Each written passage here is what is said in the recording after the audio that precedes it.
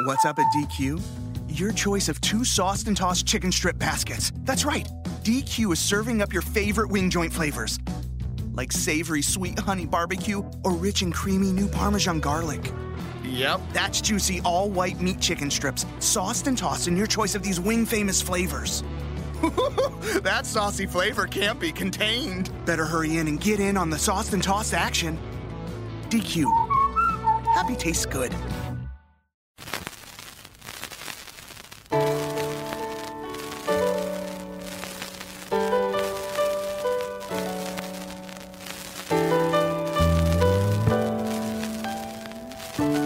Dear Mr. President, you don't know me, but I voted for you in '76. I'm one of the millions who cried out the loudest for change in our government, and we won. Or did we? We had hoped and prayed to be led from our valley of depression, both mental and financial, and to once again be able to face each other with some degree of respect. We had grown weary shouldering the monstrous tax burden while greedy politicians went to bed with big business and turned a deaf ear to the voice of the people. Whatever happened to the rights of the average citizen, the taxpayer, the defender of truth, justice, and the American way? We are outraged when we hear of our sick, our poor, and our old people starving to death, freezing to death, or dying quietly at home because they can't afford our gluttonous hospital costs. We cry out helplessly as Congress forces things like school busing and the metric system down our throats. We're choking on the same medicine that is meant to heal us. But most of all, Mr. President, we're tired of being the patsy for every handout nation that comes knocking at our door. At one time or another, we've had to feed, clothe, and educate most of the world. And for all our good intentions, they've mistaken our generosity and compassion for weakness, and they're closing in like a predator on its wounded prey. In our own city streets, we allow the Nazis and the Communist Party the freedom to go for the jugular, while we defend them with the very laws that were meant to protect us.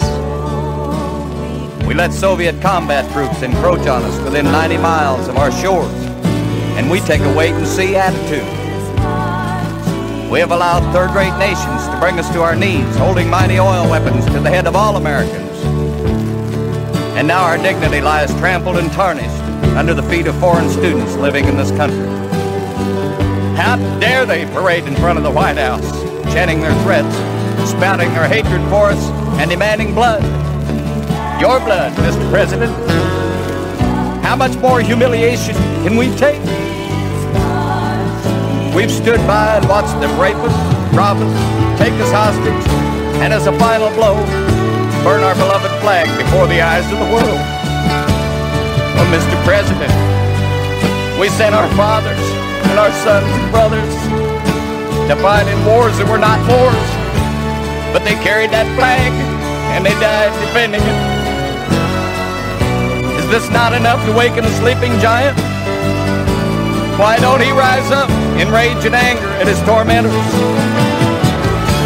Our fathers and grandfathers forged a great nation out of strength, courage, and honor that any American could be proud of. But where's our pride today, sir?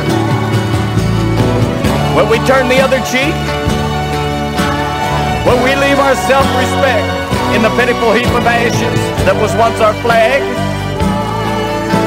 If we do that, sir, then all the tears ever shed in this great nation would never make it shine again.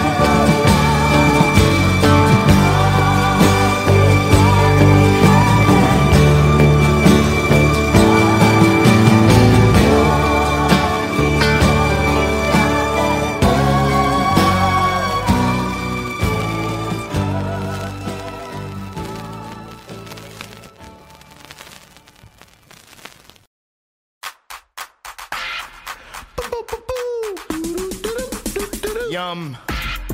Chili, chili, chili. Chili don't yum.